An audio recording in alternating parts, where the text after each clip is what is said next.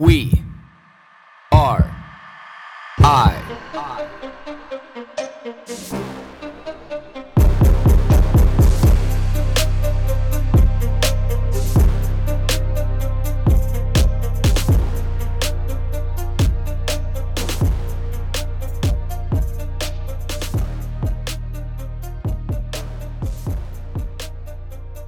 Again, I sit here on this Thursday morning contemplating what we really actually know about the body. Like what we actually really know about physical capability, recovery, the whole bit. Because I put a lot of time into, researching all of this and a lot of time to, understand exactly what the cutting edge science is, where the opinions lie. And, the one thing that we do know is it just seems like everything is, all the information in the fitness industry just seems like subjective, like it's really, or I guess more like personal opinion. And, you can get down to the science of it. And, then there's arguments about the science of it because that's science. There should be debating opinions. There shouldn't be, one, echo chamber that, people are speaking from because that's not science.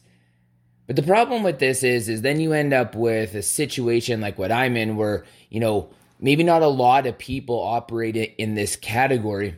And I don't even operate in this category all the time. Very small pockets of time that I operate here. But it's more along the lines of the amount of training hours that I'm putting in a day, in a week right now. So say, for example, like I trained 3 times yesterday. I trained 2 times the day before. Or 2 times the day before? 2 times the day before. 2 times the day before that. Coming off a 2-day break. But before that went on like an 11 or 12 day stretch of training on average twice a day. But I sit here today, not tired, not broken down. Like my joints feel good, my muscles feel good. I don't feel overly tight anywhere, although I am, in contrast to the flexibility that I want to have. My body doesn't feel broken down. My muscles aren't fatigued. And, I've done individual isolated training. Like yesterday, for example, I did just cardio in the morning. Then I did just legs in the early afternoon, and then I did, like a full body, combination Hell Week kind of workout where, it's just constant go for an hour. So, but the thing is, like, I wake up this morning and like, I don't feel bad. Like I don't feel run down. Again, like I don't feel like, oh my, I can't extend my arm, like biceps sore. I don't feel like my legs are sore. I don't feel like my hamstrings are super sore. It's not that I didn't push it on any of these workouts. I tried to keep as high a tempo as I could. But I also, yesterday morning after I ran, knowing that I was going to do these 2 other workouts that day, and they were going to be weighted workouts. And I knew one of them was going to be a slower pace, more, like bodybuilding, just lifting weight style program. And the other one was going to be a very functional cardio program. So I adjusted my morning workout to be able to compensate. Yes. And then I sat in the ice bath. And yesterday I was sitting in the ice bath and I actually lost track of time and sat in there for 11 minutes instead of 8 that I usually do. And, it wasn't that bad. I didn't sit in the sauna for as long and as hot as what I usually do. But I got a good sweat on. Like my body had a chance to readjust and I got a good sweat on. I ate very clean yesterday. Some may argue that, bacon doesn't classify as clean, but, I had my bacon and eggs in the morning, like what I always do, my little bit of peanut butter, coconut, and honey, mix, just a very small portion just to be able to get some extra calories in because I knew it was going to be a huge calorie dump that day. I had a half a pound of smoked salmon and, maybe, a third or a quarter of a pound of ground beef with, again, a little bit of that, peanut butter, coconut, honey mix just to get the calories up. And then, about a pound and a half of ground beef last night when I was done everything with a little bit of cheese grated on top. With my 2 greens, my Visipa, and 3 of the Noon tabs. It's like all the things that my body needs to be, recovered well. I have sauna, I have ice bath. I'm making sure my electrolyte levels are of absolute abundance. That's why I take 3 of those Noon tabs. Every time I work out, I take one of those Noon tabs. Or in the morning, I don't take one when I work out, but I put one in my water when I'm sitting in the sauna. I ice bath, I sauna, the Noon tabs, the greens to make sure my nutrient levels are high. Having smaller portions of calories, more digestible calories more often, getting multiple different protein sources in a day, between the pork, the eggs, the fish, the beef, the cheese, and then having just some fats in there for, my healthy fats like the coconut oil. I know peanut butter is a little bit subjective, but I just like it. I need a little bit of honey because I want those carbohydrates, those fast-acting carbohydrates in my body.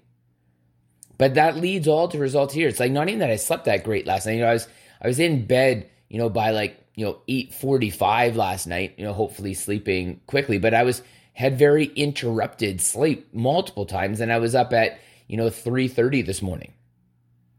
So it's not like I had this great, 7 or 8 hours sleep full of recovery to be able to feel this way. And, could you do this day after day after day? No. But the whole point is that, you would think based on what we are told, my body should be wrecked. My energy should be wrecked. And it's not like I all of a sudden just did 3 workouts yesterday. It's like, this is a compounding effect. Like we were at the end of the day yesterday, which is 3 days into the week, I already had 7 workouts in.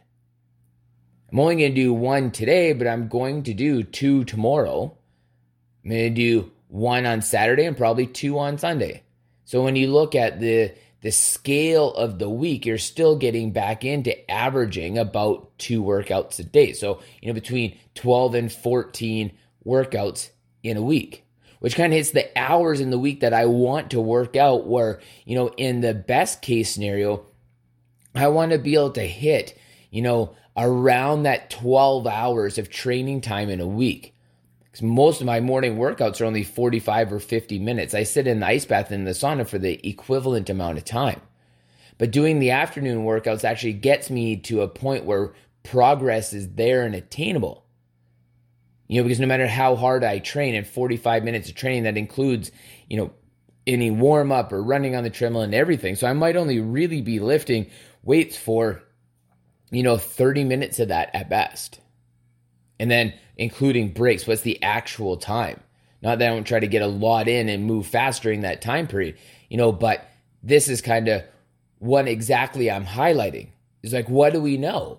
And is any of the statistics and any of the information that we know, is it based on, can you train 2 or 3 times a day, for an average of, maybe an hour and 45 minutes to 2 hours. Can you train for, say, 2.5 hours every day, split up into multiple different workouts, but eat healthy, do all these things for recovery, and successfully run a program like that because you're not doing any other physical activity in a day?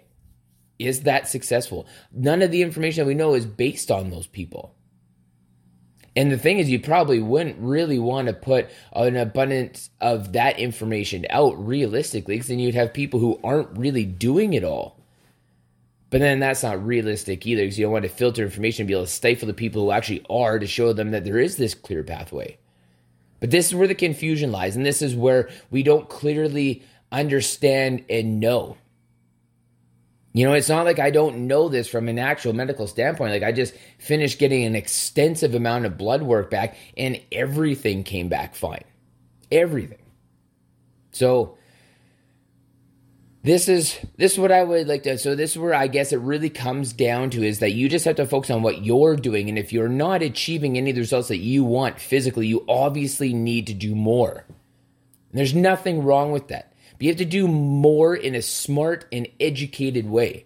When I do more and I do all this, like again, I check my blood pressure every morning. I hop on that scale just to kind of see, like where my weight roughly is. And if I want to go into the numbers, I have them banked. I check, my biological age, my metabolic age. I check my SpO2 levels. I understand how healthy my heart is. I go for routine blood work like every 6 months to understand if my electrolyte levels are in balance, like what my cholesterol levels, my triglyceride levels are like, what my vitamin D levels are like, what all these things are like. I get it all, full blood panel, because I'm interested and I want to know, because I do way more than what the average person does. And if you go by the guidelines, there's nothing healthy about that. But if everything that comes back, if all the results that come back are that it's healthy, for me, why wouldn't you do that? Because it gives that higher benchmark to be able to thrive for, and the reassurance that what you are doing is okay amongst all the air quotes popular opinion that it may not be and you're doing too much. Because who is anybody to define for anybody else what is too much? Too little, I think we can all agree. But too much? I think that's a personal question, a journey that only that one individual knows the answer to. So, again, it comes back down to the question that I ask routinely people all the time. How well do you know yourself? How well do you know you and what works best for you? What are you doing that really fine-tunes who you are as a human?